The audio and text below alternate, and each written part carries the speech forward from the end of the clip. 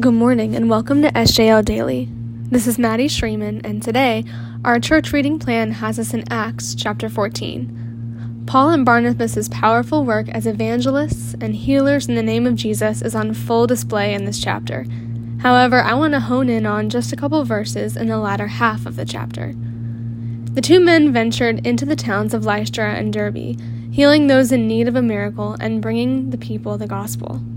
When they saw that the people living in these towns began to praise them instead of God for the miracles, Paul and Barnabas are sorrowful, tearing their clothes and yelling out for the people to stop. Paul and Barnabas describe our God as the living God, as opposed to the Greek gods that these idolaters would have served. While the gods that these people worshipped were imaginary and had no power, Paul and Barnabas tell the crowds in verse 15 that God has designed all of creation. It wasn't Zeus that had given them food, it was Yahweh. Their miraculous actions were a testament to Him alone. In verses 16 and 17, though, Paul says that God has never left the world without the evidence of His lordship, the weather, the crops, and the joy felt among humans. The mark of God is literally all around and inside of us, Paul reminds us.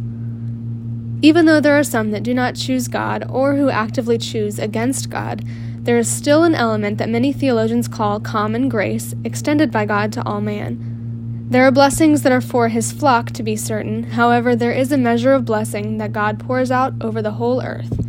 Pastor David Guzik notes that when Paul preached to the Jews, he would reference the Old Testament as a path for understanding. As a contrast with these pagans, Paul and Barnabas do not use the older scriptures because their audience would not understand.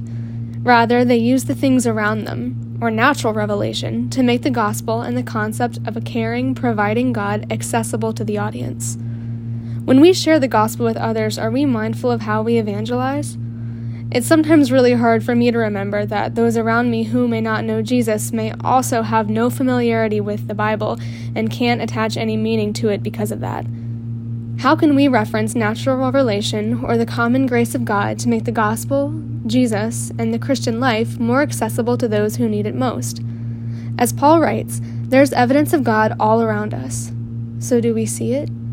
Do we rejoice in it daily?